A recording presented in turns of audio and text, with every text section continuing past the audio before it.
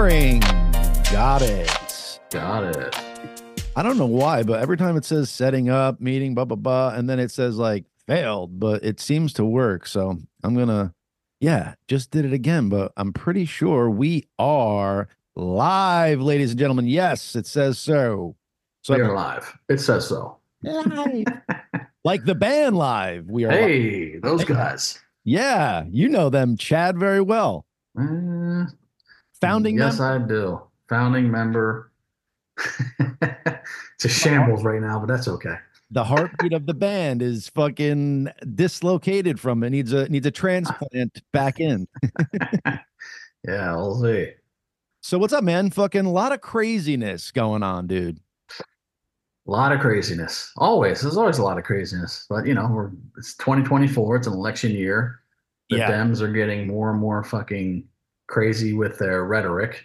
Yeah. Biden's out there telling you MAGA is going to destroy democracy, and all the MAGA supporters are going to destroy democracy. And it's like, they're the most patriotic people that you fucking know of. Right. But they're the Nazis. I love how they turn around the fucking rhetoric and make it about, like they basically broadcast what they are and what they're doing. It's just hilarious to me.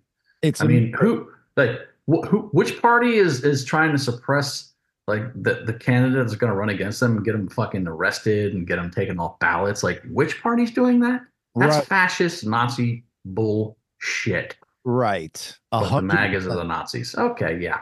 And then telling you they're not doing it. Like, you're trying to remove a fucking presidential nominee and an ex-president from ballots because you're scared of him, not because you're fucking, he's done all this, he's done all that. Like, they're trying to go after him for stuff he hasn't been convicted of. If that's not fucking Nazis, I don't know what the fuck is, dude. It's insane. You're trying to take a dude's name off the ballot that hasn't been convicted of anything. You should fucking go rot in hell. I'm sorry. Absolutely. 100%. But they've dehumanized him and made him into this, this figure that people hate and are scared of. And that's what you do. And with fascism, you make a group of people or a person into this dehumanized thing that you can go, well, whatever you do to him is fine. Like, whatever you do to those people is fine. Right. And that's what's crazy about it. But I look at it like, if the shoe was on the other foot and this was happening to Biden and I'm a Trump supporter, I'm still not happy with that, dude. This is against our democracy. I'm sorry. And absolutely not. Right. But why are they so complicit and just able to go along with this? They don't realize that, listen, not for nothing, Trump was tried to impeach. He beat it. Biden is going to be impeached, and he will be convicted of the fucking crimes him and his son did.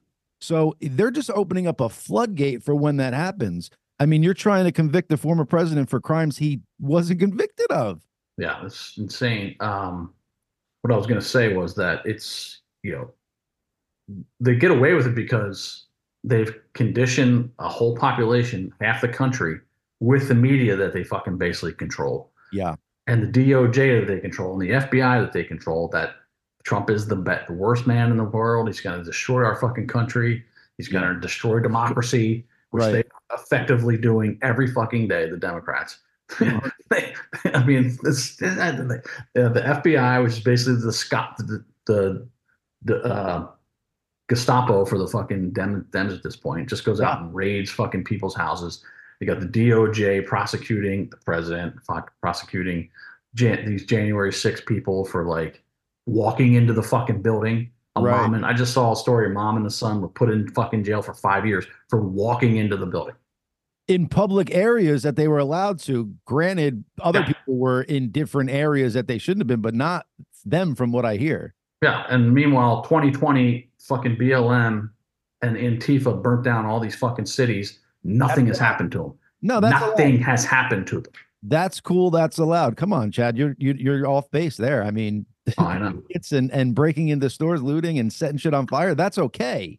I still see like on like the apps, the dating apps and stuff, like girls who support BLM. I'm like, are you fucking?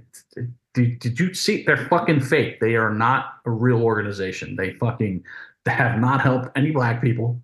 Right. They took money, bought fucking mansions. Yeah. And they've given no money to the inner cities They don't give a fuck about inner city black violence, black on black violence. They don't care. They don't talk about it. They don't say anything about it. The only time they fucking rear their ugly head is when a white cop shoots a black person or whatever the fuck it is, Right. whatever that fits their narrative. But they don't tell you anything about inner city black on black violence. Nothing. Not a Right. goddamn thing. They haven't donated a fucking dime to any like real things that could actually help black people. Right. They Like, donated all their fucking money to Act Blue, which is a Democrat fucking fundraising organization. Great. yeah, hey. But Okay. again, they could have taken those that mansion money and spent it on some inner cities and tried to help out the communities and Absolutely. yeah. They did none of that. And Well, people still support them. It's like, oh, BLM's great. I've always said, as soon as I heard BLM, Black Lives Matter, I was like, that's a great fucking name. Like, how can you like be against that? right. But then when they started going, well, all lives matter, and they're like, that's racist. I'm like, wait, what the fuck? Isn't that crazy? That's All like the upside down world they create. It's like yes. the good is bad and bad is good, and fucking it's just what? Because all lives matter, that's racist, but Black Lives Matter, Isn't. that's not racist. Oh, okay, sure. Yes, got it. You're not belittling the black lives that matter. You're just saying that all lives matter. Exactly. Yeah. You It's got to fucking give. logic. And the fact that, they're creating a division between black lives, white lives, Asian lives, that's stupid, dude. That's what has got us here is Well, that. that's what they want to do. They want to create Right. that division. It's a distraction from what they're fucking doing at the top with the elites trying to like stay in power and destroy the fucking country, basically. But how can I speak to you? And this is like, it all makes sense. And then all of a sudden I speak to other friends that I find intelligent and they're just completely warped and don't see this point of view. Like to me, it doesn't even seem like a point of view. It just seems like it's the view. And if you don't like, if you're not on board, you're just living in a fucking fantasy world. It's I scary. don't know. I, It, I have friends like that too. I have friends that I respect that are fucking smart, way smarter than me that right. went to Ivy League schools and graduated top of their classes and they're fucking liberal. And I'm just like, I mean, it's okay to be liberal, but they're like, they support some of the far left bullshit. It was Right. okay to be fucking liberal, but now it's like been taken over by this far left ideology that's just like ridiculous. They made the It's far a right. mind virus, as Joe Rogan and Yes. fucking Elon Musk called it. It is a literal liberal mind, like lefty fucking mind virus that has Yeah. taken over people's fucking minds. It's nuts. Right. Whereas I feel like most people kind of lie in the middle, maybe lean a little left, maybe lean a little right. They have Yeah. divided the party so much with the far right and far left. It's like you're fucking up shit's creek without a paddle, man. Hmm. I don't see how this ends like cool. I really don't, which is creepy. Um, Yeah. Well, then you got the fucking border wide open too. What is it, 8 million now? That's what's come in so far. no, according to my very liberal friend, like maybe 100,000 since Biden's taken. Well, yesterday, 100,000. Right. Yeah. Right. Yeah. Yeah. From the beginning of the year till now. Um, Jesus. it's crazy. But yeah, dude. So we were talking briefly. I wanted to bring this up about just how fucking backwards everything is, man. Uh, and I want to talk a couple things. One, like Joe Rogan's way bigger than CNN, right? Like their best show gets like 50,000. Massively. Right. Yeah. He gets like 20 million per episode. But the difference is that even online, like they run CNN articles, they run fucking NBC articles. So even though the shows aren't being seen as much, the headline and what they're trying and their narrative is seen that much. It's Of out. course. Yeah, it's big tech is like wrapped in with them. So Right. yeah. Right. And that's what people need to understand. While when you're just reading headlines, that's all you're getting. You're not getting the full story. You need to dig deeper and that's it. You know what I'm saying? 100%. Um, But you're not supposed to do your own research though, because that's conspiracy theory land. right. Don't do your own research. Don't talk about Don't read anything.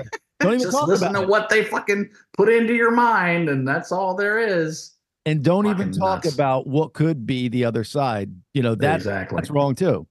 Yep. Like creepy there during fucking COVID, man. You couldn't even talk about like, are masks working? Like, is the vax okay? Like, you couldn't talk about that shit, dude, without people being like, you're not a patriot, you're gonna kill everybody. Oh yeah, you're gonna kill grandma. Like whatever. Meanwhile, Chad, the two heads of FDA that approved the jab or the vax, whatever the fuck you want to call it, now no longer work for the FDA and they work for Moderna. Isn't that fucking real? Go figure. Yeah, doesn't that bring you back to like the Sackler family and whoever okayed their OxyContin and put it on the FDA label, then went and worked for fucking Purdue? Like, Yep. come on, Mm-hmm. bro. This shit is happening in a cycle and a Well, cycle. the FDA is paid off by the big pharma. They have been for years. FDA and yeah, it's friggin' nuts. All of them. And then they use the DOJ as their fucking as Yeah, their bulldog too. We are just telling you about this guy I just saw on Rogan, Brigham. Look him up here. Brigham something on Rogan. Just watched this whole episode, and he was talking about all this shit. Where is yeah. it? And then Brigham Bueller. yes, Bueller. Bueller. But anyway, so he was talking about all the incestual fucking relationship between big pharma, FDA, the media, big tech, Right, because they're as we said earlier, big pharma is they're only allowed to advertise in two countries in the whole fucking world, the United States and New Zealand. We don't need to talk about New Zealand. They don't even factor into the conversation. right. The fact that Big Pharma is the largest advertiser on all the fucking media, Oh yeah. on most of fucking social media, Brought to and you it's by just, I Pfizer. mean, exactly. Yeah. So who's controlling what? And then at the top of those companies, those big pharma companies, you have Vanguard and what is it, Bank Street and Vanguard and BlackRock own Yeah. all the fucking stock for all those companies. Yeah. It's crazy like that this is the best system that the world has to offer and it's completely fucked. I mean, completely.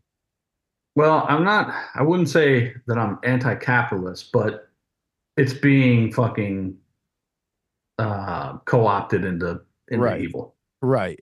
I'm all for capitalism and all that, Yeah. but there's got to be to what extent? Like you can't just be bending laws and rules to venture to further your capital. That's fucked up. That's not capitalism in my eyes.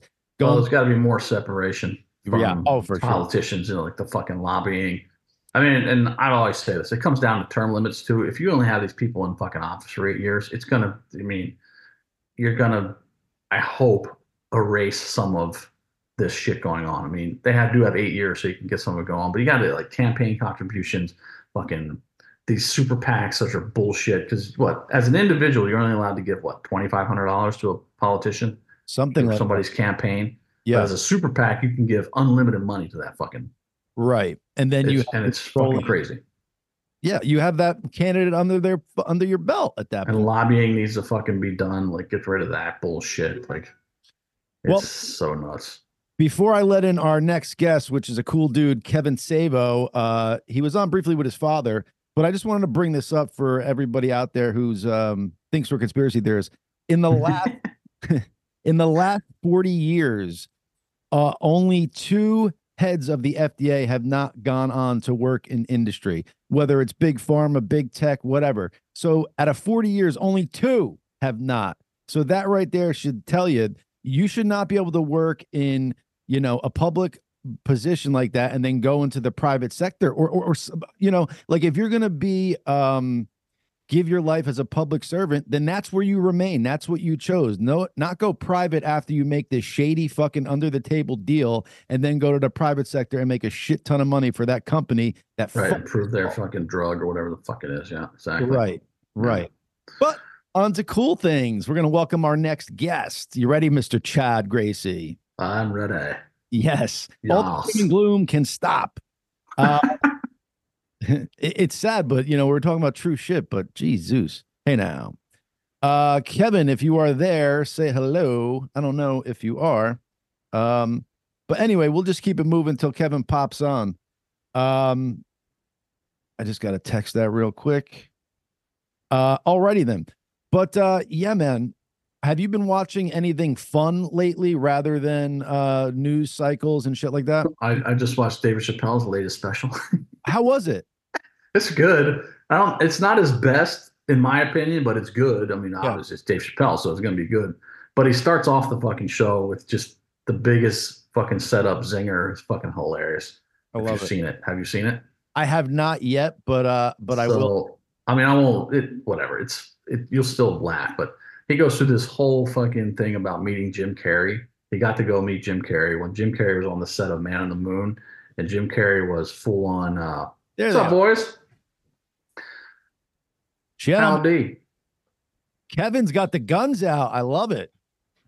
Can you guys hear or see us? Hello? Yeah, we got it. We got Yeah, your can you audio hear coming us? through the computer. Yeah, Now we can hear you. Yeah. there they are. You can hear us coming through the mics. We got you coming through the computer. We just did the most stressful last minute setup. Got Sorry. you. If Sorry, yeah, we can hear you fine. good. Yeah. If you have issues with it, if you go up to that mute button and click that top pointer, you should be able to pick where your sound is coming from. Oh man, I'd love to be able to. I just tried to. This is like Zoom with the doctor. Yeah, You know, Zoom was, you guys just are hard conservatives. It sounds like, Zoom was basically born out of COVID when people were afraid to go near each other. Oh, absolutely. that's when it blew up for sure. Yeah. I think Zoom is a product of fear mongering COVID nuts personally, but it's okay. It has other uses. I love. Yeah. Go ahead, Chad. I'm sorry. Did it just happen that way, or were they they complicit in it? I think the people that invented COVID might have invented Zoom with Fauci. See, that's what I'm thinking.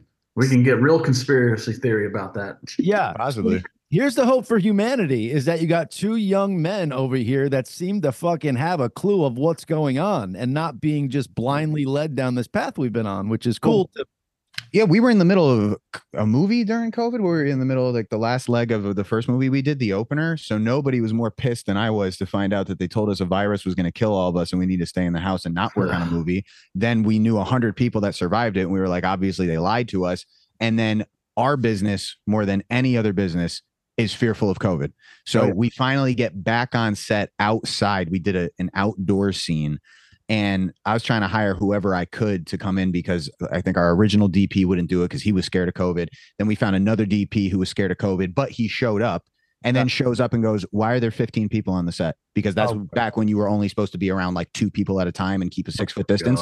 Yes. And now I have a DP who's paid for the day out of my pocket talking about, well, I can't work on a set with 15 people. I'm like, it's a set. They're here to work. That's why they're here. And he's like, well, there's people everywhere. I said, yeah, I know. Run the fucking camera. Matter of fact, you're the farthest distance from everybody by product of the fact that you're the camera guy. You're all the way over there. Right. That was horrible. Anything.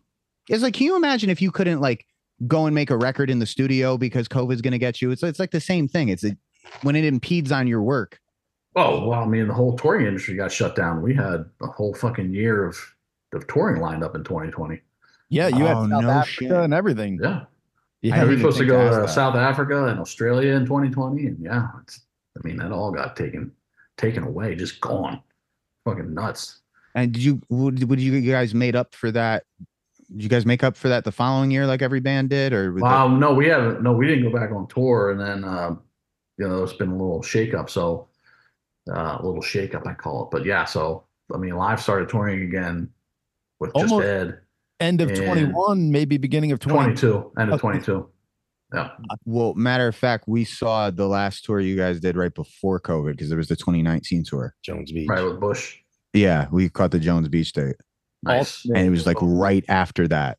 Just right around that, because I think that was a late summer show. Yeah, so it was a few months. Yeah, back. that was late in summer. And then, I mean, we had 3 shows we did in February and March of 2020. And then that's when the world shut down.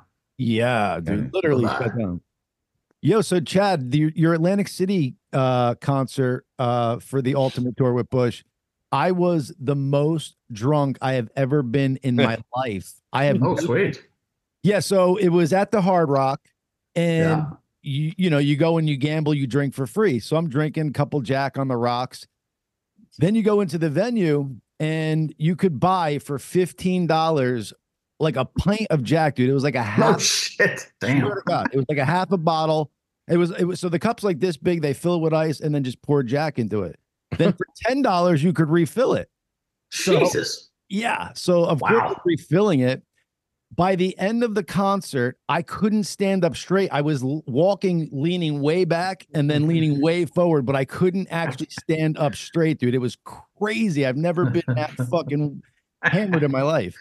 Oh my. Probably had alcohol poisoning, but did not get taken care of. Yeah, think so? Yeah. But you guys put on a great show, man.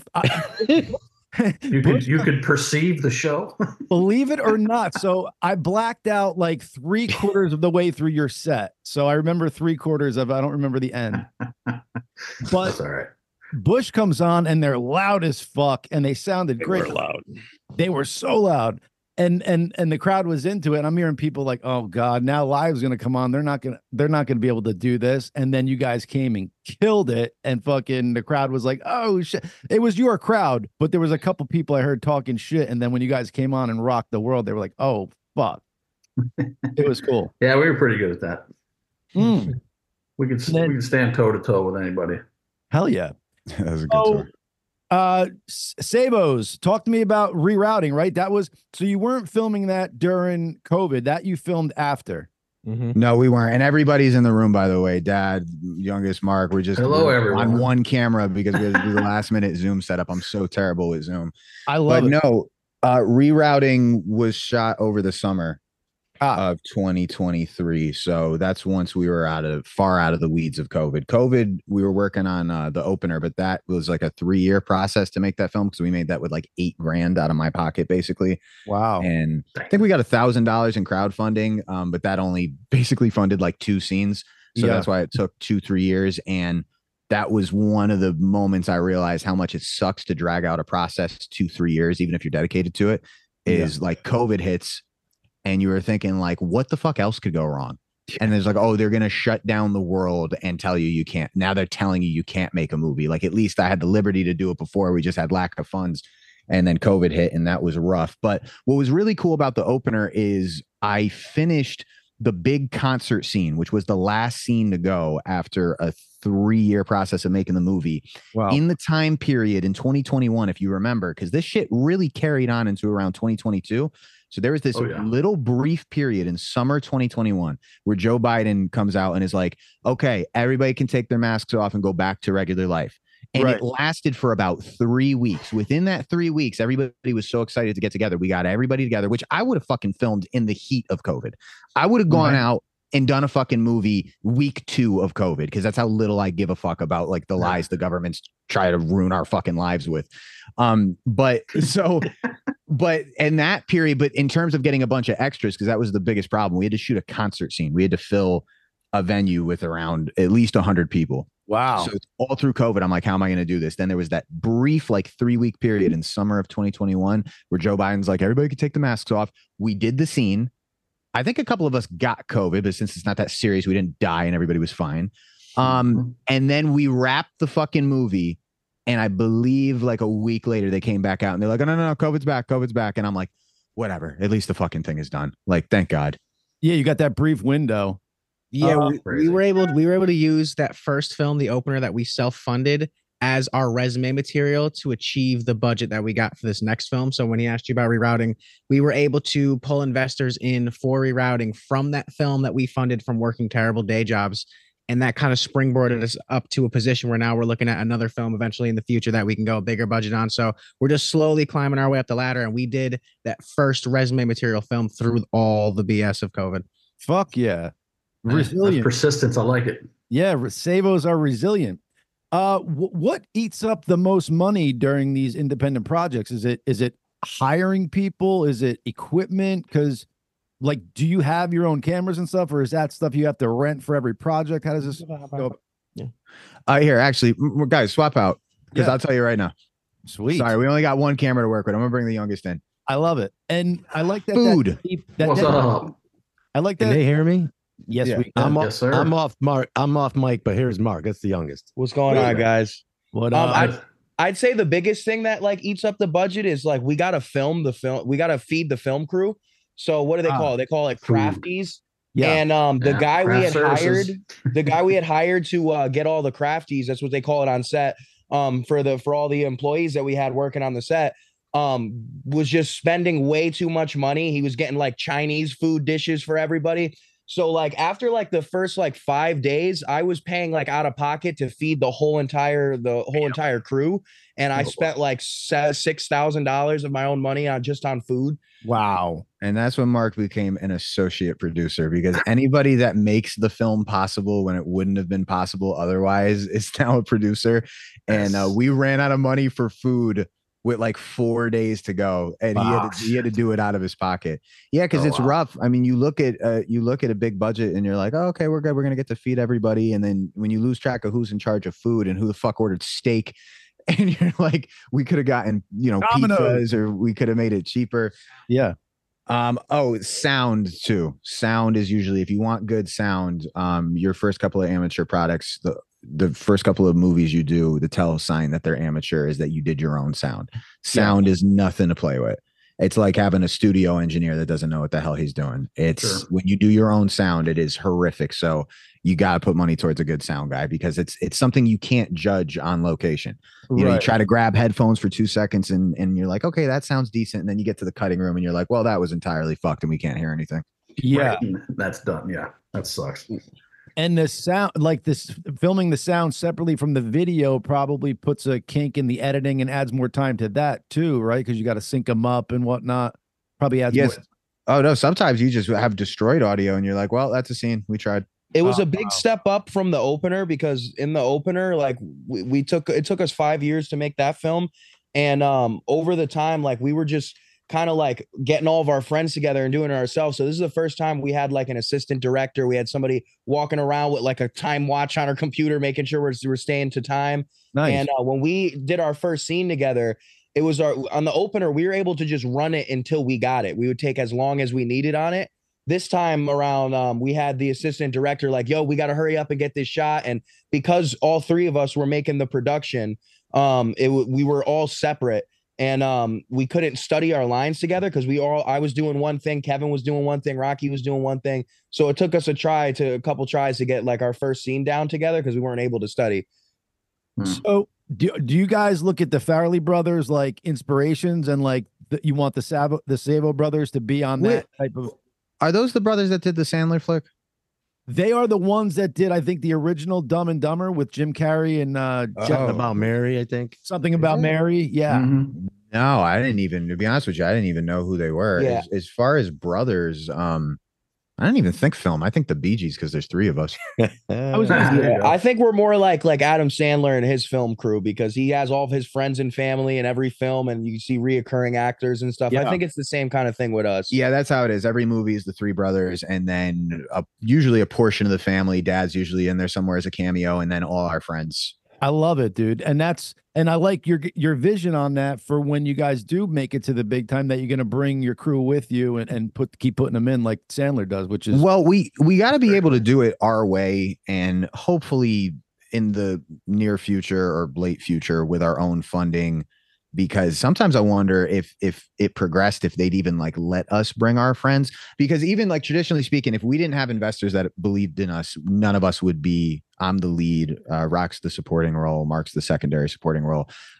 Generally anybody that is in the business, if they liked the film, if we didn't have the investors that we had, that they wanted to be in the film and they believe in us and they wanted it to be our own product, generally, if y'all could stop with the off-camera shit, for Christ's sake. Sorry, I'm in the room with the whole family. yeah. Yeah. Well, I lost my point of view again. Thanks, guys. Well, But if you guys are the ones, like I think every movie Sandler's in, it's like a Happy Gilmore Happy production or Happy Madison production, something like that. So if you guys have some, role in the production, probably have some say on who you bring in, who you don't. I don't really know how it works. I'd love to be able to. What I was trying to say was, so generally, if it was somebody like from within the business that liked our script, they would replace all of us. I was already, and it's kind of funny that because we do have some high end producers on the executive producing side, and the thing the thing about the whole thing that Stallone had to battle into getting into movies, which was like, you're not like you're too muscular to be considered like a vulnerable character. I had to deal with all that shit too, which is like, why does the lead have muscles? And I'm like, because the character's based on me. And they're like, well, he's got a love interest and he hates where he is in life, and so he would ordinarily be like a little skinny guy, so that's believable. That's muscle shaming. I was going to say, so it's not, it's based on you for one. So you are that guy. It's funny they have ideals on what people could be. And for sure they do. I hear. Well, it's racist now to go to the gym. You know that, right? Well, yeah, basically. We're all screwed, man. Well, I mean, you guys are generally conservative cats. So you conservatives more than anybody are pretty tapped into what they call the attack on masculinity. That's sort of a buzzword of its own right now. But this was going on even back in the 70s. But it's the one stereotype that nobody pushes against. They'll push against like, every film has to have racial inclusion, gender inclusion, gay inclusion. But the one stereotype nobody's fighting is the one that nobody really knows about unless you're in film, which is if you're to believe that the lead in a film is vulnerable, is capable of love, is capable of feeling things, and you're going to relate to him, the lead should not have muscles if it's a guy. And the lead female should ideally have like no bigger than A cups. And the reason being, the reason being is like the curvy big titty girl is the threat to the vulnerable lead female. She could never be vulnerable herself. And then like the dude with muscles is like a jock, a moron, a bully. And that's been going on. That's been going on since the beginning of film. That was the whole reason. Like, Rocky was supposed to be a pretty boy. Rocky wasn't supposed to be Sylvester Stallone. They wanted to go with somebody who was like Redford, actually. Yeah, they wanted everybody but him. Some shit. Yeah. He held on. Does anyone know how that guy got the rights to Rocky? Irwin, whatever the fuck his name is. Oh wow, you're tapped in with that. And Sly himself. I've seen a few things on it, like on Instagram and stuff, and Sly talking about it, like how this guy owns the rights to Rocky, and that the producer of Rocky owns the rights to Rocky, and a producer never usually owns the rights to a film. The studio owns the rights to it. It kind of like the deal with like when you're in a band or you're an artist, it looks freeing and it looks like you're on top of the world, but really like the record labels are like your boss and you're like the employee of the record label. I don't know how much of that shit you experience personally. Oh yeah. They own the masters. They basically control where the music can go. I mean, you have some say in it, but the record company owns the masters for life. Did you ever deal with those situations where it's like, we have a 15-track album and the record label's like, no, you don't, you got a 10-track album? Not necessarily that, but we ran into situations where they, especially like on a third record, Secret Samadhi, like they sent out the new owner of Universal at that point and came to the studio and was trying to like tell us how to mix it, and it was like the least creative person. Like, okay, yeah, take it easy, buddy. Right. So it was. I mean, we've run into situations, but not specifically about the amount of tracks. That you were kind of limited back in the day on CDs, how many tracks you could put on it anyway. So it could be about an hour and 10. We kind of had the same problem on set too. Like we had somebody bring like a friend that like didn't know much about film, and as we're trying to film is trying to critique like our scene and like, did you frame the shots? It's like, what do you think we're doing out there right now? Yeah, we framed the shot. No, we didn't frame a shot. We aimed the camera at the fucking ceiling and we're playing with our dicks. Exactly. Yeah. Well, that's by DP, right? Not that's double penetration. What is the DP on set? Oh, sorry, the director of photography, but our director of photography is also our cam operator, Joe Genovese. I never know how to say his name properly. Don't they always have like weird, obscure names? DPs. No, it's just a very, very Italian name. I always forget how to pronounce it. I thought there was like this thing where DPs like they had these weird. No, like, our camera operator is also our DP, and he's a fucking beast. He's a beast. We'd put him in trunks, hang him from ceilings. He would do it all with no complaints. I got a question for you, Kevin. How come you didn't have to have like permits or permission when you took me on set? Everywhere you went as a dad, I was freaking out. Like, is it cool to be shooting here? Are the cops going to come? And then finally I just shut up, and it was amazing to see. Just go out and shoot and ask questions later, or hope nobody asks questions. Right. Well, that's what I was gonna say. If you're like, if I want to go to ShopRite and talk to people on camera and interview them as they're going in, I believe that's my right. So what would be the difference if you wanted to film a fucking scene outside of a place? There is no difference. For the longest time, he would do street interviews and in-person pranks. You can see that on his channel. Nice. Is it still called Savo Vlogs? Yeah. He would go do in-person pranks and they'd arrest him all the time. We'd always have to go bail him out. Very stressful for me. Yeah, he got arrested in a fucking Domino's. Did anything stick? Were you able to get out of those charges? Were you fighting that case for a while? I put on Facebook, like, I was like, hey man, I'm dealing with some like legal trouble for a video I shot. And then one of my dad's friends like came to be my lawyer for free, and they dropped all the charges and stuff. Nice. It's amazing what you can get away with a little bit of money and a great lawyer, dude. You could fucking do so much shit, dude. Case in point, there he is. Look at the shirt I'm wearing too. It's kind of dark, but it's a Secret Samani shirt. Very. Oh, I guess kind of see the mask. Yes, nice. So everybody supports my kids through me, which is a beautiful thing, and they taking on a life of their own. And a friend of mine's husband's a lawyer and reached out to me. He's like, if your son needs help, little did he know, like every other week he's gonna get another call and another call and another call. But yeah, Mark, you got to swing the camera back to Mark. The one he did at the Domino's Pizza was awesome. It freaked me out though. I'm always stressed out. What'd you pull off there? Well, what I did, I used to do pranks because I was big into the YouTube prank scene like back in like 2010. So like there's like these guys like Roman Atwood and stuff I looked up to. And I would go out and cause a scene out there for camera. But since I became Christian and became religious, I kind of steered away from the pranks and stuff and making people look bad and stuff. So now I just go do street interviews. And like this year we went to New York City, Times Square for New Year's Eve. And we were just interviewing people on how they can be better humans and stay closer to God in the new year and stuff. Tell them about the Domino's. But the Domino's one, I basically dressed up as a Domino's worker, and because Kevin used to work there, so I took his uniform and I walked back there and just started working and making pizzas. And then they called the police, and then they arrested me. Putting his hands in the dough and shit. Yeah, I knew he was into the pranks, and I worked at a Domino's temporarily because I would take any job under the sun that I could to stay afloat while I was dumping my money in the movies. And when I quit, because who the fuck wants to work at a Domino's, right. I tossed him the uniform, and I'm like, hey, if you ever want to do something with this, go for it. He walked in and just started making a pizza and pretended that he thought he worked there.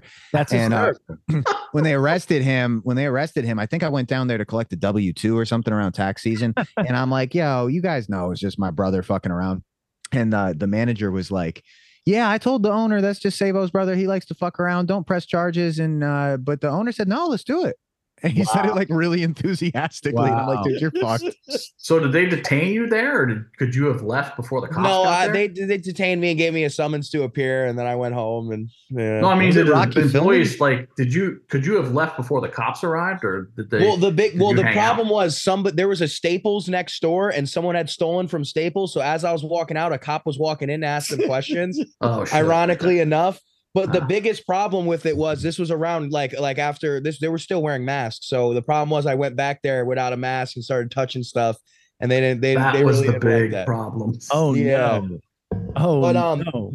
A little bit of background of like how we got into film. Like I don't know when you guys knew that you wanted to do music. Like what age did you decide you wanted to do music? About 12, 13. 12, 13, yeah. So like Kevin was like somehow weren't you was 8th grade already doing music? I think you're like 10. Yeah, we were 12 when we started the band. We were in 8th grade. Yeah. Kevin was just born with being in the film, and he would always run around the house with a VHS camera, and he just was born with knowing his path. So when my parents got divorced, we were kind of stuck in this apartment in Charlotte, North Carolina. And we used to just all film together as kids, and we'd make little YouTube videos. We had a channel called Live Rednecks, which is still out there. You could see a bunch of us doing crazy stuff, but we would make movie trailers without making the movie. And I sent one to J-Ro. He saw it. Yeah. So we would just post those, and it carried on into our later years. So I want to say that I didn't send it to Chad, but to see the progression, because I think your dad said that you guys were like 15, 13, and 11, something like that during the trailer that he sent me. To see the progression from that to rerouting is fucking phenomenal. How long, Steve, how long ago was that one that you sent me made, as opposed to like now? Like, how many years ago was that? We sent him the action movie to once, the head. 2013. So 12. 10 years, 10, 11 years. I think Mark is like killing people in it. He looks very young in it. So He's like 8 or 9. Or, Yeah. his voice was, Yeah. cool progression, man. Yeah. No, Even those had were fun. special effects in it where I believe I used it. I think it was an app where you could create an explosion at that kind Yes. of. Yeah. Yeah, I used that way back in the day, like with my first iPhone, I believe. Yeah, well, we were just kids, like when our parents divorced and we were stuck in this apartment complex and there was no kids in our area. So all we really had was each other. And we were like, well, what are we going to do in this apartment? There's nothing to do. So we just started picking up a camera. And Kevin, even when I was like a baby toddler, Kevin used to like dress me up and like we'd do little movie scenes and stuff. And cool. Carried on into our later years, nothing's really changed. And we all just work together. And it's very few. We have a lot of content creators we work with that will see us around. And even if like we're just at the corner store, we're on the phone with each other. Every time we hang up, my dad lost a brother, and he's always distilled into us that like no matter what, if you guys are fighting, when you get off the phone, before you leave them, you say I love you, because you never know when you'll see them again. That's beautiful, dude. And that's beautiful, that's powerful, and it's true. Not to bring the show down, but my brother-in-law just lost his mother, man, to cancer the end of last week. Rest in peace. Sorry to hear that. Thank you for that. But it's so true. You need to tell your loved ones that you love them, and don't end the day with the fight. Like, Yeah, you have to, especially when you punch each other in the fucking head so often. that's the beauty of brotherhood, right? You could get a little physical and then come back and love each other. Like I got a fake tooth, and Kevin's shoulders messed up from all the years of us fighting. Me and him have fucked each other up the most, and then nobody can take the middle child. He's the one that actually knows how to fight, and we only semi know how to fight. So when we beat each other up, we break things. You got some training, huh? Yeah. Although they both fought. So Mark started playing hockey with Rock. In the first game, someone went after Rocky, and Mark went after the biggest guy. And Mark.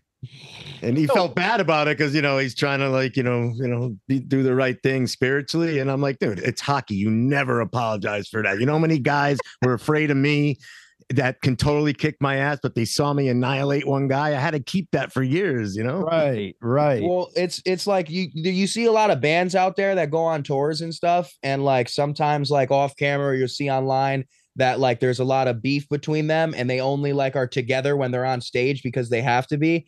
And it's hard for me to wrap my head around that. I know that like business can get in the way with stuff, but like, are you talking about live over there? No.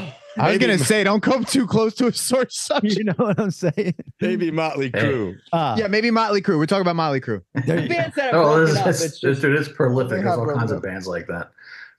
Oh, for sure. Hall & Oates fucking hate each other. Their last tour, they would arrive in separate vehicles, in separate doors, come in separate sides of the building, meet on stage, and then fucking leave that way. I can't believe they did that. Now they're in a big lawsuit together. Yeah. From what That's horrible.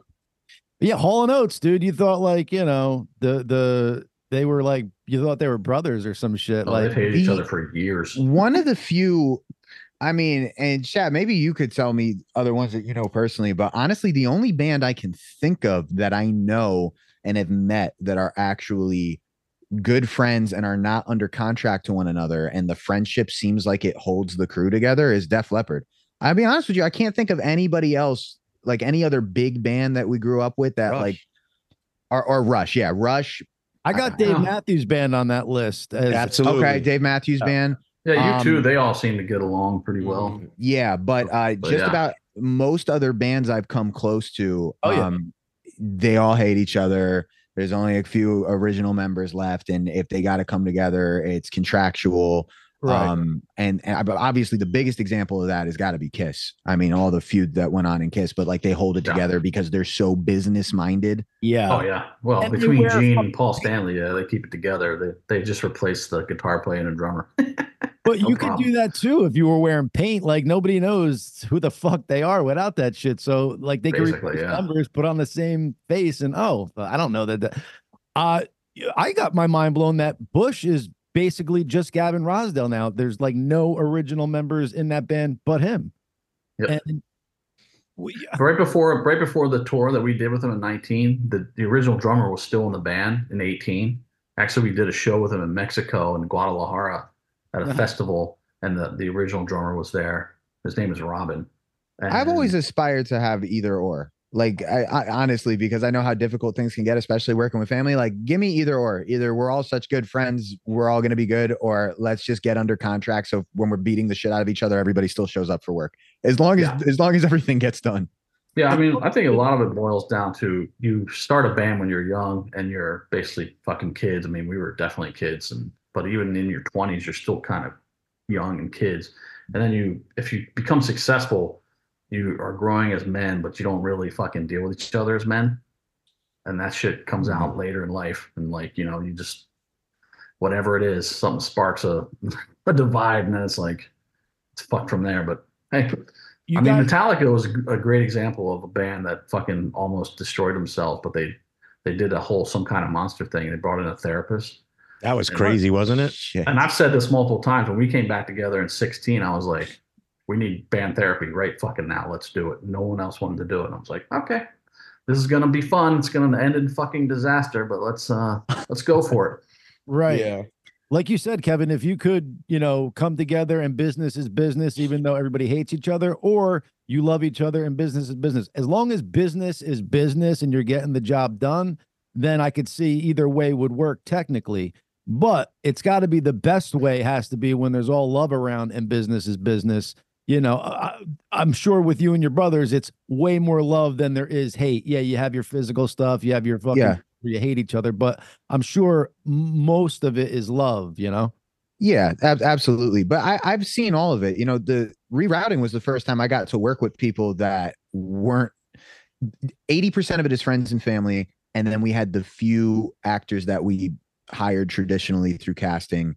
And then there were actors that producers brought on and recommended. And 80% of it, all love, all friends and family. But that was the first time I ever experienced actors that I didn't quite get along with. And not that there was any like anger or feud, but you just didn't click. You weren't friendly with one another. Someone makes a snide comment here and there. Yeah. And because we always did things the buddy way, I remember that being very off-putting at first. And then once the film is done, producers or people behind the scenes going, oh, we'll never bring them back. And I'm going, no, you know what? We will bring them back. They did a great job. And it's the first time I had to mature into realizing we don't have to be friends. They showed up. They did a great job. As long as no one's throwing shit on the set, we don't got to be best friends. And just to put in perspective too, like just like as tiring as like tour can be, we filmed this feature film in 8 days. And then we did like a second unit shoot, which was like a month or two later. Wow. And you get very irritable on no sleep. Like there was like times where we'd probably like between shoots, we'd probably only sleep an hour, but legally the rest of the film crew, we have to give 6 hours of sleep. It was hard. And then the other thing that's people who are real professional in film that are all in with how stressful that job is. And I'm sure it's not too different from music. The real professionals you can get into damn near a fist fight with. And as long as the film gets finished, you'll work on the next film together. As long as everybody is great at what they do and they're great at their job. Like, I mean, we had so many blowouts with producers in between shoots, and we're like, fuck, we'll never work from them. We'll never hear from them again. We'll never work together again. And then at the end of it all, everybody's friends. And it took me a minute to realize the real professionals, like, no, shit is going to get heated. Right. And you don't attribute it to the work. They don't make it personal. Right. Yeah, it's just like before fucking showtime. Like if shit's going fucking haywire before sound check, you gotta be on stage in an hour and everybody's fucking hyped and angry, whatever the fuck. But like the main thing is you got to get on with this performance. There's people waiting to see you. My favorite. Go ahead, Chad. I'm sorry. I was gonna say, like I think the like road crews deal with that on a daily basis. On tour, like they don't get along with everybody, but the show's the most important, and they fucking put all that shit aside to get the show on every night. Yeah, I think and then the people that once, the show goes on and it went according to plan, the people that carry that bitterness with them after it's wrapped or after the tour is over or after the film is over, those are the people you don't have back. It's the people, it's the people that are like, the fucking product got done the way we wanted it to get done, and there was some beef and everything, and we're good. Those are the people that can really handle their shit, because it's tense. It was rare, but there was occasions where we had to fire people that just didn't get along. They just didn't gel with anybody, and like truck drivers or just somebody like Yeah. it rarely would come to us because we were whatever insulated from all of it. But it occasionally was like, okay, this truck driver just pulled a knife on somebody. We're like, okay, well, he's done. Jesus. Dude, he's done. Send him home. Yeah. See, my favorite set blow up, and I have to listen to it, watch it at least once, twice a year, is Christian Bale blowing. I knew up. you were gonna say that, dude. That is legendary, dude. It's so fucking funny how pissed he is. Like, it's like the whole thing is like 8 minutes of him fucking going nuts. I'm trying to do a scene. You're in my eye line. Blah, blah, blah, blah, blah. You're walking around. Dude, holy shit, that guy went nuts. But where it got crazy for me is he's like, I'm not shooting unless this guy's taken off the set. Like, that seemed to be a bit much to it. Like, okay, the guy made a fucking mistake. Was it 30 mistakes and then he lost it? It didn't seem like that to me. It just seemed like it was that one. And then Christian Bale went nuts, dude. A funny story from our set is our director came up here with his kids and his dog, and the Airbnb he was staying at what didn't allow animals. So my brother Rocky and his girlfriend had to take the dog, and they took him to an Airbnb where it was like pet friendly. And we're shooting a scene, and it's like, I believe it was like a scene with Kevin and his on-camera girlfriend. And I walk away and we walk over and we lost the director's dog. One of our actors went into the house and the dog got out in New Haven, Connecticut. So he's like all stressing out. We're trying to get through the scene. He's like, my dog's gone. He's like, Kevin, you're going to have to tell my kids that the dog is gone. And I'm the light. Every time there's a bad situation, I'm like the sense of humor. So I go up to him. I'm like, well, we could just buy another dog and spray paint. I'm like, yeah, like meet the fuckers. No, honestly, no, the whole the whole film process was a fucking disaster. Honestly, we'd work for 14 hours and then we're looking for a fucking dog for 7 hours. I mean, it was nuts. And the director killed me because he was like, my wife's gonna freak out. You have to be the one to tell her. And I'm like, dude, I'm like Larry David. I'm like, I can't be the one to deliver bad news. He's like, no, you have to do it. And we had just wrapped the scene. He hands me the phone and his woman is hysterical. She's like, oh my, the dog's name is Bob. And his woman's hysterical. She's like, is Bob gone? I'm like Larry David giving bad news. I'm like, yeah, Bob's gone. He's gone. Yeah. And then we went and looked for the dog for like 5 hours. Did you find it? Yeah, we found the dog, but it took forever. And then we had to go back on set the next day. Wow. This is why our AD, we gave the AD the keys to our house and was like, you're going to have to physically pull everybody out of bed in the morning and like put coffee in their face because we'll shoot for 6 hours, look for a dog for 7 hours. It's just nuts. Like, yeah. That's key though. I feel like I need somebody to wake me up by throwing coffee in my face every day. That'd be a good way to make sure I got up. Yeah, sometimes you have to. I woke these guys up today and I took the day off to make sure they were on time for you. Oh, Kevin was with it, man. We were texting back and forth throughout this whole thing. I wasn't worried, but thank you. Hey, guys, he's lying. He's here just because he loves live. The funny thing is you're talking about the movie and I'm hearing all these stories and like I'm sitting there going, when did I become afraid of my son Kevin? Because it's like me when I'm putting things together on a stage with the band, everyone stays away from me and I see myself and him, but I truly stay out of their way. I was one night I lent them a property for my day job and I was there till 2 o'clock in the morning and I watched Mark and Kevin go back and forth on a scene and so, I start massaging Mark's shoulders. I'm like, you got this, man. You're fine. He goes, tell Kevin to remember his freaking lines. He wouldn't mess me up to go rub his damn back. And I'm like, let me get out of the way. Uh-oh.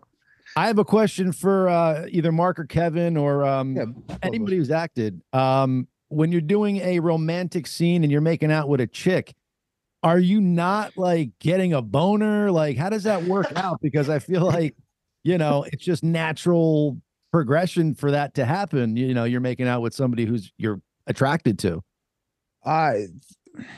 No, Howard Stern said that when he did the love scene in his movie that he was always aroused by a screen partner. Yeah. I think he might be one of the few cats you'll actually hear say that.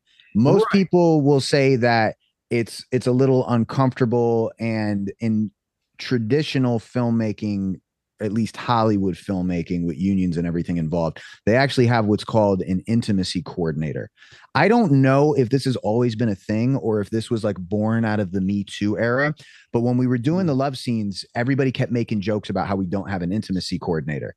I don't know if the director always just used to refer to the actors and tell them how he wants it to go down, but today they will actually have somebody be like, your hand goes here, then it goes down her waist, and then you'll kiss here, but you won't kiss there because that's a breach of contract.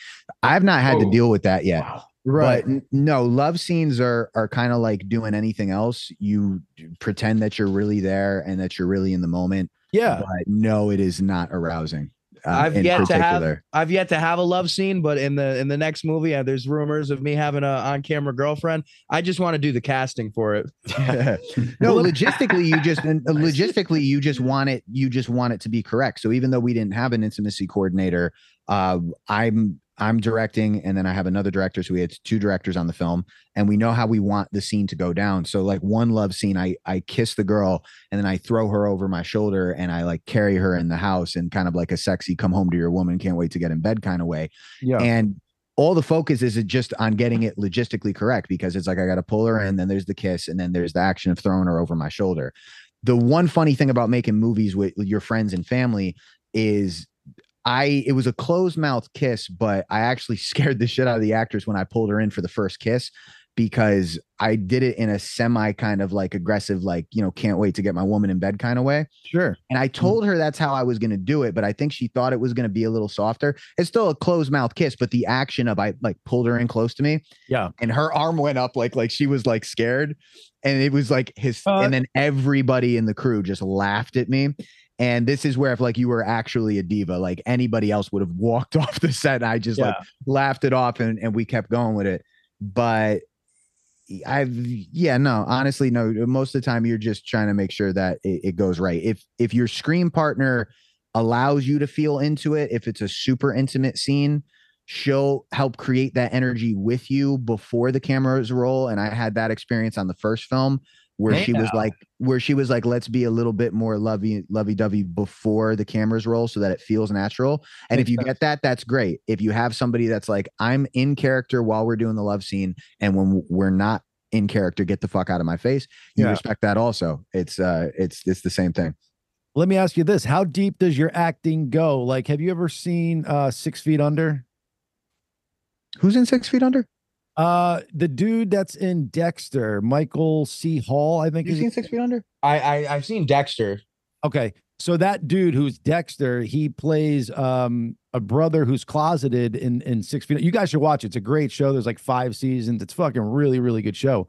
But he's gay as fuck during, in the show. And I thought he was just a gay actor because of the scenes kind of got a little like much, dude, where like I had to turn away. I'm like, oh my God, these dudes are butt fucking in front of me, but that's why how deep does your act go? Could you play a role where you got to like be with the dude and like, could you make that look real? If the money's right.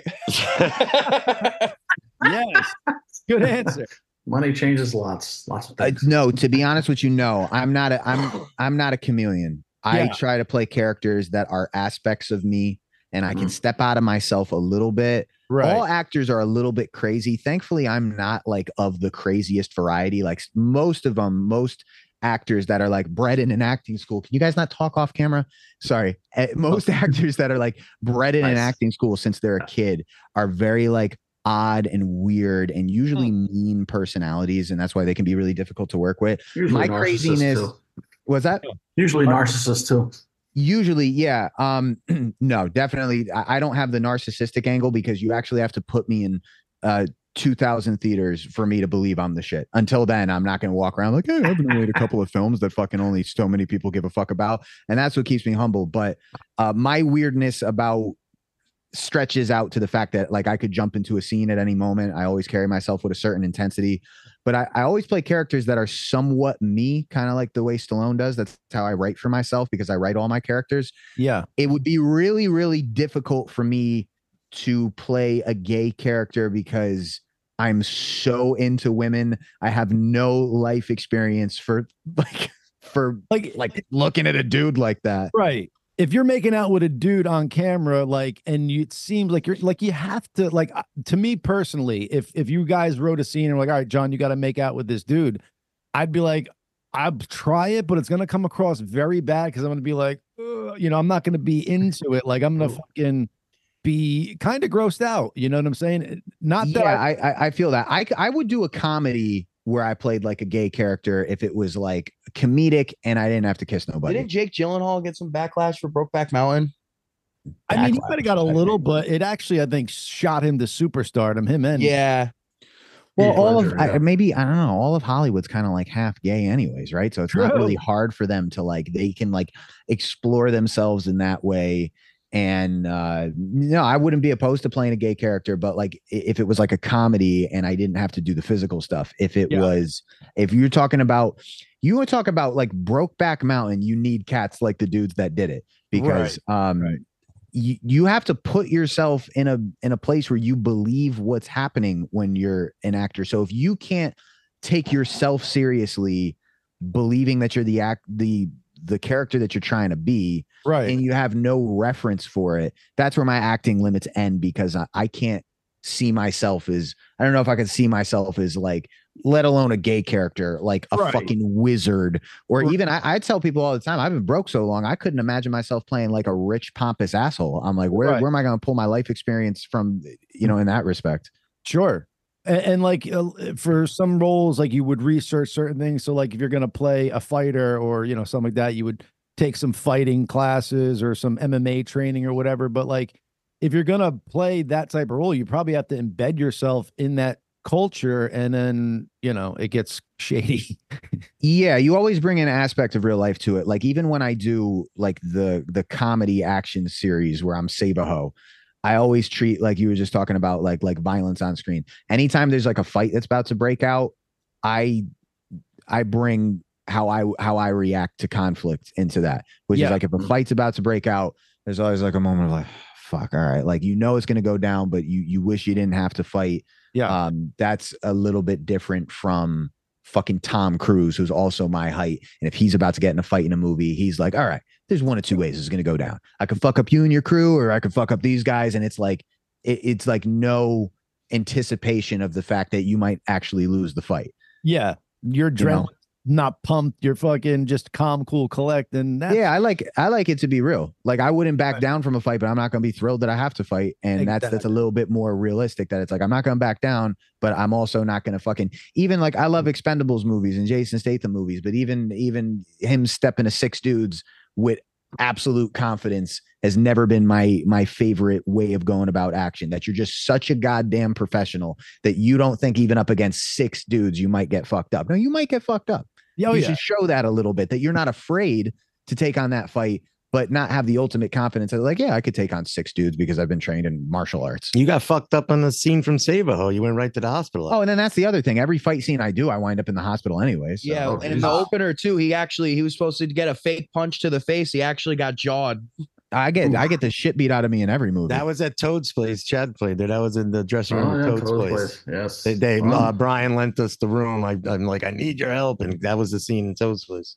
Very cool. Well, at least you got the punch to look real because it was real. So that kind of helps. I heard. I have to. Yeah. I don't like disconnecting punches. And usually I'm the only one that's willing to be hit, and it's my money and I want to protect my investments. I'm like, all right, fine, fucking hit me.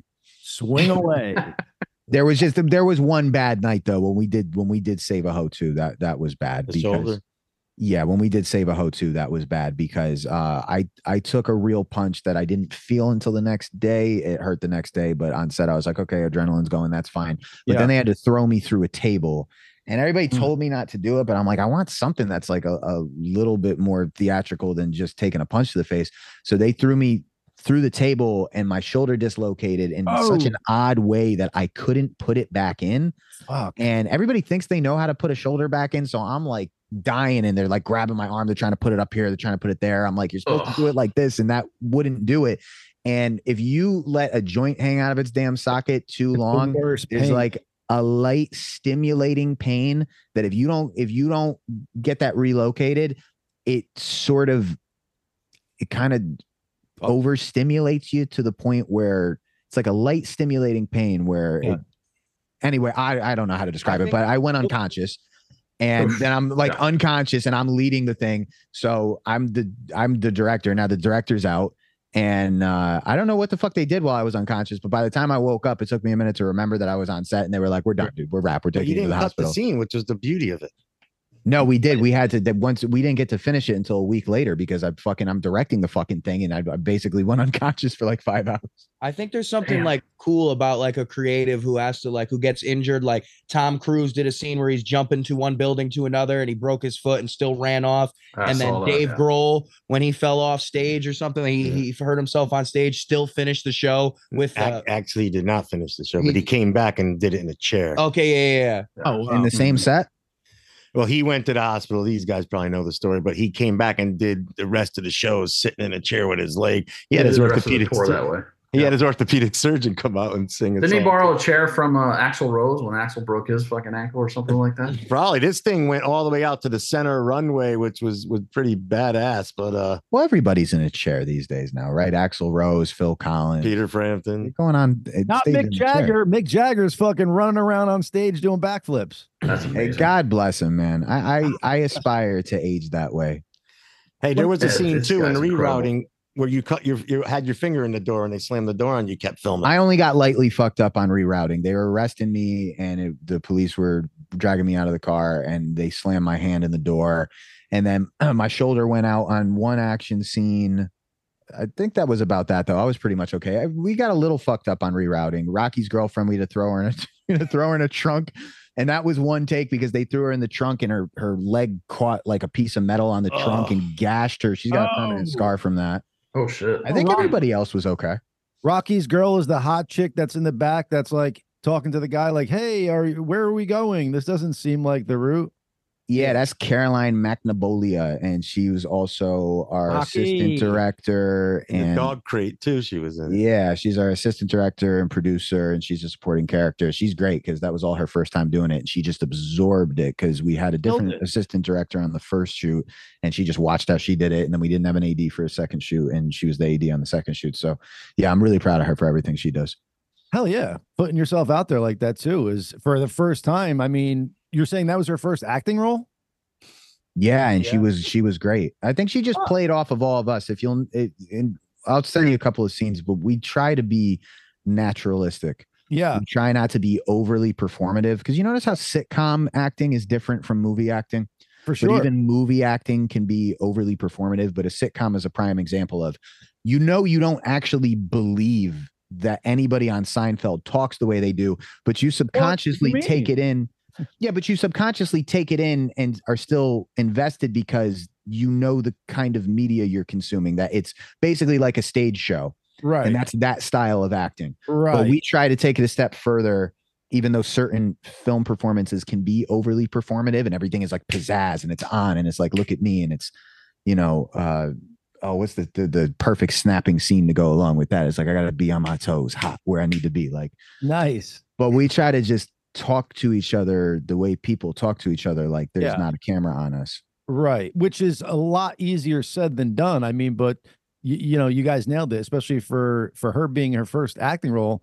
I guess you just were able to get the vibe on the scene correct because, everybody in there seems like legit as fuck. Like I wouldn't be able to tell the difference between that or somebody else in a Tom Cruise movie. I mean, I don't want to act like I'm blowing smoke up your ass, but it's a fucking, we watched it on your dad's show and everybody's feedback that I got is just like, wow, that's a fucking independent film. Because it comes across like it's, bigger budget and the acting is great, which I'm not going to say you don't get it in any independent film, but it's not often. Like a lot of times you'll watch them and be like, Yeah, Thank you. Kevin's always good. Kevin writes all the scripts, so he's always good with writing scripts based around his actors' personalities, and writing for his brothers comes pretty easily. This is the first time that like I played a character because I'm more of the rowdy, rambunctious one, so I kind of played more of a stiff this one, and I got tattoos on me. And I had to go sit in the. I know Pete Davidson says when he does filming, he wants to get rid of his tattoos because he hates sitting in the makeup chair. So I had to cover up all my tattoos because nerds don't really have tattoos, and it was a good time. I know everybody better than they know themselves, and that's how I write them into movies sometimes. So he doesn't realize he comes off like such a worrywart when he complains about his problems, but I have had to listen to like 10,000 plus hours of it. And then I wrote him a character. I wrote him a character that just like is always spilling his guts. And I wrote a really, really funny scenario. That's actually something that happened in my life, but I have him iterate it the way he would. Nice. And he did really, really well with that. So you get real kind of psychoanalysis when you're writing characters for people, because you're actually diving into their personality as you're writing the character for them, which is kind of cool. Yeah, I pay attention to people, and I also try to be realistic about what they can pull off. And everybody's got a side of themselves that they're going to be able to show a little bit more comfortably or a little bit more naturally. So I pay attention to people to try to observe what that might be. And I try not to put anybody in a role that's too much or too little for them. I love it. And I'm able to do that easily with my brothers and the close, talented friends that we have. I mean, everybody in the movie is talented as fuck. They really, really are. I couldn't be more blessed to work with the people that I work with, for sure. Like everyone of them just brings something really special to the table. Sorry, what's up, Chad? I've heard that about a lot of actors, that they're great observers of people in general. Like they are very good at observing people, or I guess you want to call, I don't know, like extended people watching, whatever, but they're good just observing people and picking up their traits or their ticks or whatever. And so, I mean, it makes sense what you're saying. People watch is the best. People watchers? People watching is the best. Like I don't do it often, but there's a time where like I'll go into a place to eat by myself. I'm just sat up in a corner. I'm just watching this family just like completely implode at the table. And I'm like, this is cool right here. I'm about to watch dad get mad at mom and the kids fucking pulling, the tablecloth off and shit. Like I get funny with it. Hey, Rocky's got to step out. I'm going to let him sit in my chair and say goodbye to you guys and maybe talk about Red Pill Line. Yeah, good to see you guys as always. While the three of us are tied up, I got some work I had to handle for us, so I will be out. But yeah, enjoy the show, guys. Great to see you. Thanks for being on, man. Appreciate it. Thanks, brother. Nobody asked. Okay. All right, later, guys. Later. Peace. Appreciate all your hard work, dude. Keep it up. Keep it up. So when's the last time you guys went to a concert or an outdoor show or something like that? To be honest with you, I'm done going to concerts. I've seen everybody that I wanted to see, and we always have shit going on. Like right now, it's hard to even make it through this podcast because everybody in the room is doing 12 things at once. Rock's got to go do stuff for our NFT project. We have to prep for our talk show, which goes live at 7:00. So we have to do a 3-hour prep for that. Oh, sweet. We're in between writing different movies, and then usually summer is production time, which is when all the best concerts are coming around.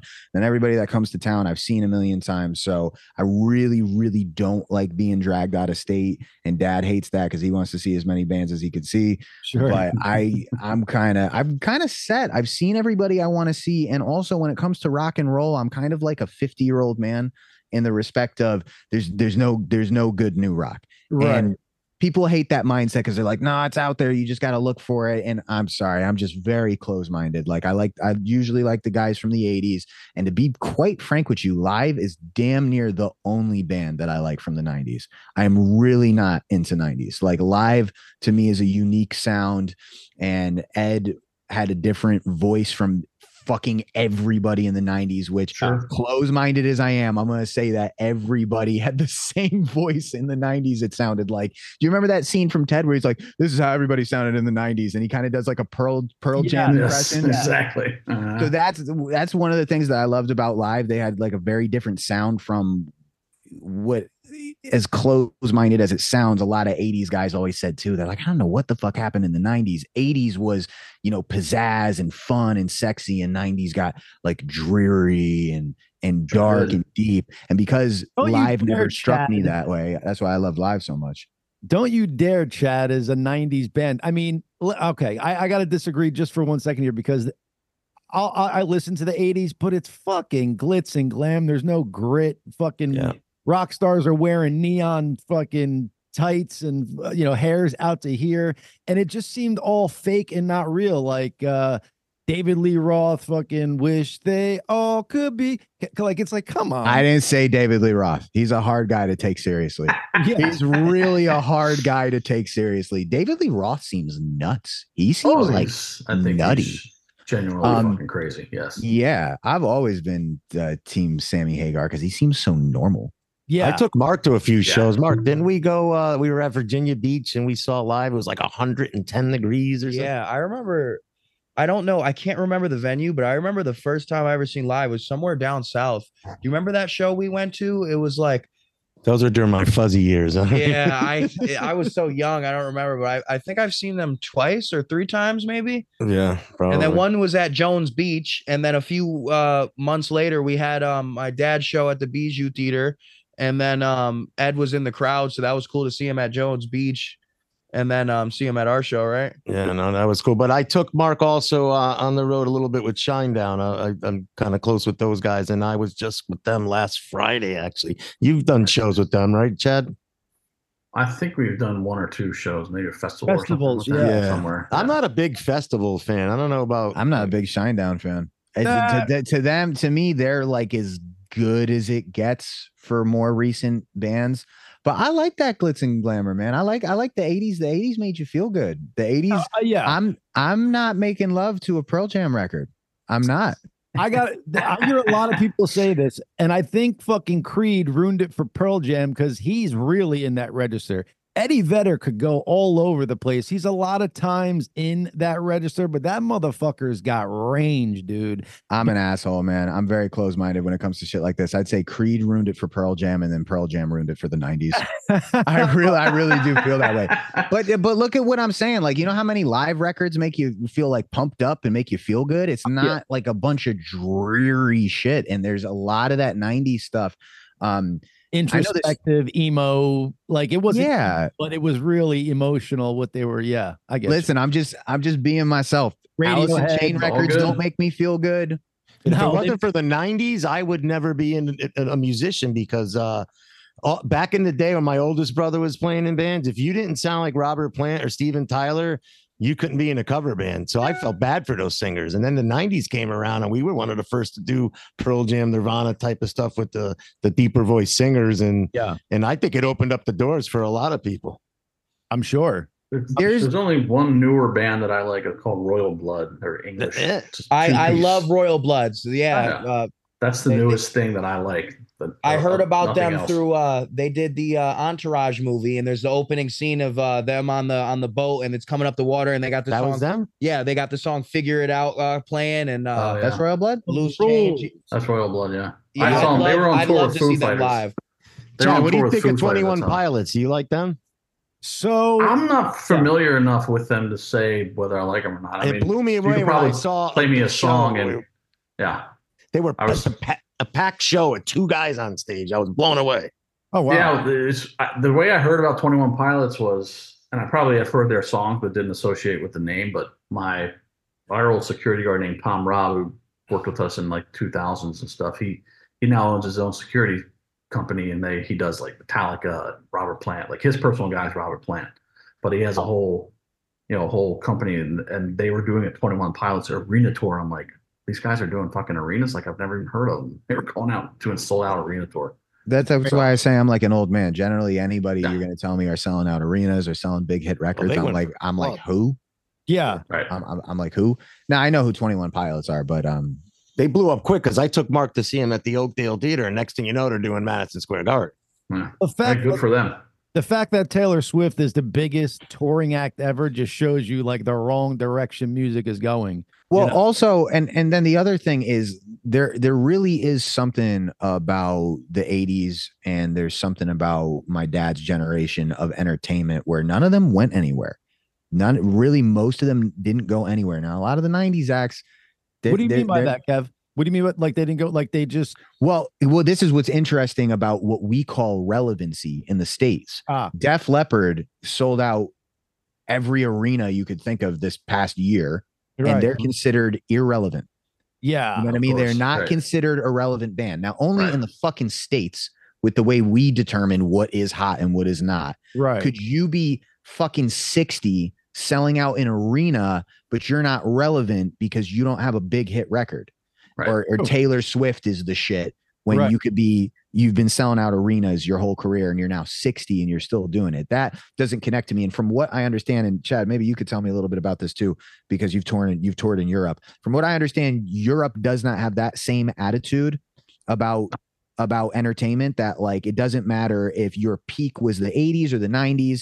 If you had big hit records, you go over to Europe, they're like, yeah, you're obviously still relevant. You guys are those guys. Whereas in the It's States, not just Europe; it's the whole rest of the world. Like you said, that is specific to the United States. And hold up, I don't know if you were going to say something, but and then the other thing it seems about the rest of the world is bands aren't able to go deep into their catalog in the States, but when they get outside the States, they could play the B-sides. They could play the lesser known hits, right? But in the States, there's that stereotype that's like, oh fuck, we got to do those same fucking 6 songs. That's all the American audience will tolerate. Yeah, international audiences, they're just so much more like, I don't know, into music in general. So that's why you can have a festival with like, festivals in Europe are just like eclectic and like all these different fucking bands. Like you've never, like crazy European shit you've never heard of, rap, rock, pop are all in the same bill. That's pretty wild when you go over there. Do some of those festivals. Yeah, this is just what I've noticed from observation. But I even got a friend that I went to school with that plays drums in a band that nobody knows about. But in Europe, they're in front of like fucking 100,000 people. Wow. Mm-hmm. Yeah, that's amazing. Look at Alter Bridge. Alter Bridge is huge outside. Look at David Hasselhoff. Yeah. It's huge in Germany. Yeah. Alter Bridge, Alter Bridge, like we toured them and we were in Europe a couple times and they were doing really well over there. I mean, I don't think they do crazy numbers here in the States, right? No, they play clubs here, or, like the Oakdale and stuff, and not even the full theater. So it's just like when Iron Maiden would tour, they would love doing, they at one point they didn't like playing the United States at all. And I kind of understood after a while. And that's another reason I don't go to see shows anymore, is because seeing shows in the States, I'm not traveling outside the States to see a show. I'm not traveling outside this state to see a show. I got too much going on. But I know I'm not going to get the songs that I want to hear, because most bands are waiting until their tour dates outside the States to revamp their set and do the B-sides and do the shit that real music listeners love. And basically what I've come to understand is that music nerds are the real fans. Then casual listeners like know 2 songs from every band. Right. That's why I hate the radio. I want to ask the local radio station here, I'm like, when Neil Peart died, did you guys honor the legacy of a man that wrote 20 records by playing Tom Sawyer twice in the same hour? You're right. Like that. And this is like radio, and whatever the kids think is hot is what determines a lot of times like what these bands are going to go out and perform.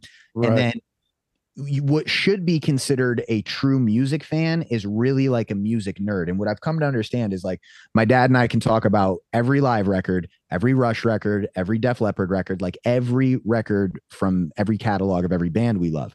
And I didn't realize that was kind of nerdier than it is what it means to be a true casual music listener, because then go talk to somebody that says they like Rush and all they know is Tom Sawyer, or go talk to somebody that says they love Def Leppard just because they know fucking Pour Some Sugar on Me. Yeah. And then I learned that I'm a nerd. I'm like, oh fuck, I'm a nerd. Well, I think just because you have a deep appreciation and feeling towards something, the stigmata is that you're a nerd, but I don't think that's the case. It's just you're passionate about certain things. I'll give credit here, even though I shouldn't. Big Bang Theory kind of made the nerd no longer nerdy, which is all right. I'll give it to him for that. Great writing on that show, though. Great writing, but have you ever heard them do the scenes without the laughing track, dude? You're like sitting there and you don't catch the laugh. Like I didn't realize how much the laughing track cues you to say that that's funny. Yeah. It's popularized to be nerdy these days, but everybody that's nerdy about something, because the true definition of a nerd is just to be super enthusiastic about one given thing. They can still only really geek out with their community. Whereas then there's things that are more universally geeked out about, like, I don't know, Marvel movies, but generally like I'm a Def Leppard nerd. I can only talk about, the record that came out after Hysteria with other Def Leppard nerds. With a casual music listener, they're like, yeah, I know the same 3 songs everybody else knows. Yeah, understood. Gentlemen, you know how I do this. You guys were great guests. We're going to have you guys on again. Whether it's Rocky, Savo, whether it's Kevin, Steve, what was your name? Mark? Mark, yes, sir. Mark, yeah. We were definitely going to have you guys on again. I just always like to leave the audience wanting more. So I always kind of abruptly end the conversation. So we do have you guys back. It's not like, oh, these guys again. No, they want to hear what the fuck. No, you're fine. I want to say, dude, I'm impressed by all the stuff you guys do. What is your live talk show that you have going on tonight? Why don't you tell the audience about that and maybe get some people to check it out? Oh, that's on our channel, Savo Streams. We do this sort of dating / analysis of how fucked up the youth is in our culture these days. Open conversation. Shit, I might check that out. Yeah, you guys would. I listened to a little bit of the beginning of the program. Like, you guys know how socially fucked up 20-year-olds are. So we all kind of sit around and we're like the self-aware ones that like our generation is fucked up, and we sit around with everybody that seems to think we're doing just fine, and we kind of just have this open conversation where I'm like, did you guys notice that like in this age group, like we're all kind of socially fucked up and misled, and everything we do doesn't really work because we don't really know how to do it? How do you guys feel about that? And sometimes people are confused, or sometimes you get folks that are a little bit more on the same page as us, and they're like, yeah, I have noticed that like we've been really, really misled, and that nothing that we do works. And it's this sort of open forum conversation about it. And we do that 7:00 Eastern time every Tuesday night on our channel, Savo Streams. Savo Streams. I like that you're doing that because it's introspective, but it's also like, people are living in their own bubbles. Whereas if you want to believe everything you're hearing from left or right, you could just get in an echo chamber and that's all you hear. So it's good that you're shining light on that stuff and trying to bring awareness, because that's the worst thing, man. When people are wrong for so long that they can't admit it and then come back and say, okay, well, I fucked up there. This is actually how it should have went. Like we were talking earlier, people taking the 4th booster. Like, are you fucking crazy, dude? Like, you're just willing to kill yourself because you've been wrong for this long. Like, come on. So I like that you're doing that. Yeah, it's tough. Real quick before you let me go, since you guys sound like pretty hardcore conservatives. So do you guys know who Jesse Lee Peterson is? Jesse Lee Peterson. I expect you to. He's the funny old black pastor that really, really bugs people. Oh yeah, I love that fucking guy, dude. He fucking kills people. That's awesome. I love that guy. He's a real good friend of the show, and we did a movie with him last year. Oh really? Yeah, Chad, I'll send you my episode with him. He's a real. Do you know what the funniest thing about these flashy, hardcore, gotcha moment conservatives and shit? Some of them are like the most down to earth, spiritually rooted people in the world, and that dude has pissed off everybody that's ever been on his talk show, and a portion of the black community hates him for what he says, and the gay community hates him for what he says. Everybody like mad at that dude just for being humorous and talking about how fucked up we are. And it's really from a point of stoicism and Christianity, really, because he's a preacher. And we did 2 days on a movie with him, and that dude just comes to town and just talks to us like we're, like a grandfather talking to kids our age. Just like, you guys need to be good to each other. You need to forgive your parents for anything they ever fucked up. You need to learn how to forgive. And you need to learn how to live life and let life live. And it's amazing sometimes some of the shit that goes on behind the scenes that you'd be surprised that some of the flashier characters are like, it all comes from a moral place sometimes. Yeah. That's cool. I do like him. Let's leave it there. I'm going to check out this Jesse Lee Peterson fella. You will have a field day. Oh, you'll love him, dude. He's rock great. on. Rock on. He tears people up. I love it. All in a very calm way. Yeah, that's the way to do it. Calm and collect. All right, gentlemen, anything you want to tell the audience before we let you go? Nah, just that I'm going to follow Chad on Instagram. You promote. Yeah. Cool. Everybody I followed you. Everybody follow Chad on Instagram, and please go check out everything the Savo brothers do. I'm really into it. Again, these guys are going to be longtime guests. Anybody want to plug anything before they go? You can check out my YouTube channel. It's any behind the scenes footage of what the Savo brothers are up to, behind the scenes footage of bloopers and movie premieres, everything. It's all vlog oriented, so you guys get to see the behind the scenes of the Savos. True. And what's that channel called? Savo Vlogs. Savo Vlogs. You heard it here on the Gracious 2. Thank you so much, Savo brothers and father. Be good. Thank you for having us. Thank you, guys. Appreciate it. Thanks, Take brother. care. Take care, boys. Yes, sir. All right, Chad. That was another fun one we had there. I mean, we could go all day with those guys. They're just cool. Yeah, they're great. So I love the younger generation. Seeing the problems that we have and trying to work it out and stuff like that. I do want to say one thing. While because the word conservative has been thrown around here, I really don't have an affiliation to anybody. I just have an affiliation to fucking what's wrong and what's right. And it just seems that, my being lied to and trying to put somebody in jail for shit just makes me I'm not for that. So, Right. Whereas I'm all for abortion. I'm all for, but so I'm not conservative. I'm not Democrat. I'm literally run of the road middle guy. And I agree with you. I'm kind of mid groove too. I'd say I'm kind of politically conservative, but socially liberal. I mean, like, you want to be gay, you want to be trans, like, go ahead, go right. all for that. Anyway, I get you. Like if this was from Kennedy's time to Clinton, I'm a lefty, I'm a Democrat, you know what I'm saying? But now it's gotten a little wonky where I don't feel comfortable saying I'm a Democrat because you guys are fucking nuts. Pardon my French. But thank you guys for watching. Go check us out everywhere we are at The Gracious 2. We will be back again live next week. This was show 18, Chad. 18, love it. Hey. Awesome. Thanks, everyone. Take care. Yes, take care. And